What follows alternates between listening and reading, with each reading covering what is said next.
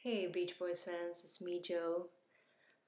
I was just trying to clean out my many bookshelves, and I have many notebooks from years ago with just a lot of stuff, notes, but also random bits and pieces of papers and post-its and postcards and photos and whatever just stuck in them. And so when I was flicking through one of them, this piece of paper fell out, and I thought I'd share it. It's just an old review from the Pet Sounds Live album that came out, I guess, well, it must be about 13 years ago by now, something like that, which is crazy. But um,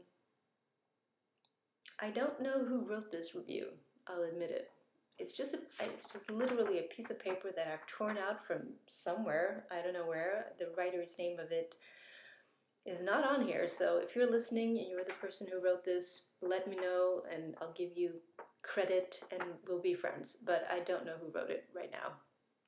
I just thought it'd be kind of fun to share because obviously there's a lot of energy around Brian Wilson and Pet Sounds right now. Last chance ever to see him perform it, hear him perform it, and I won't be there, so that's a shame for me.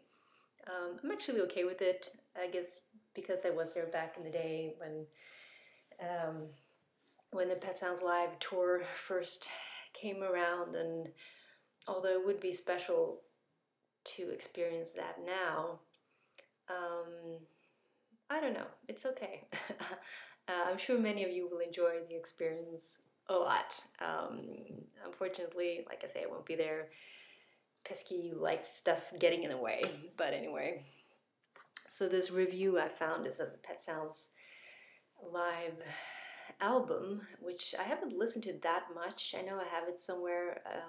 I mean, obviously I listen to Pet Sounds a lot, but the live recording I'm talking about, the original I listened to a hell of a lot, but the live recording, I think I have it on CD or something. I might actually find it and listen to it again now, since there's, like I say, this energy around Pet Sounds and Pet Sounds Live and everything, um, and this review certainly made me feel like listening to it again. Anyway, so I'll read you part of it. The writer says something, blah, blah, blah, and then it says, it amazes me that Brian is able to sing the high parts on Don't Talk, Put Your Head on My Shoulder, even if it is a couple of notes down from the original. Or to hear his fiery take on I Know There's an Answer, which left me flabbergasted. The band here is crackerjack, capturing each song's tempo and mood with incredible precision. And to hear those seminal harmonies performed live with such richness sends chills down my spine. It's not a perfect document. The use of synthesized strings is downright distracting on Let's Go Away for a While, and it would have been nice to have filled out the disc with bonus cuts from the concert. But it's worth it to hear the extra harmony parts on Sloop John B, or the percolating keyboards and woodblocks on God Only Knows, or to hear an absolutely transformed Here Today, which becomes a tight, perfect pop song, which I prefer to the original. In fact, the entire Pet Sounds album gains a power and sensitivity when performed live, which lights up the songs in a way I never before appreciated. So I thought that was really well expressed, and like I say, sorry, I don't know who wrote it, but it's just literally a piece of torn paper that fell out of one of my old notebooks.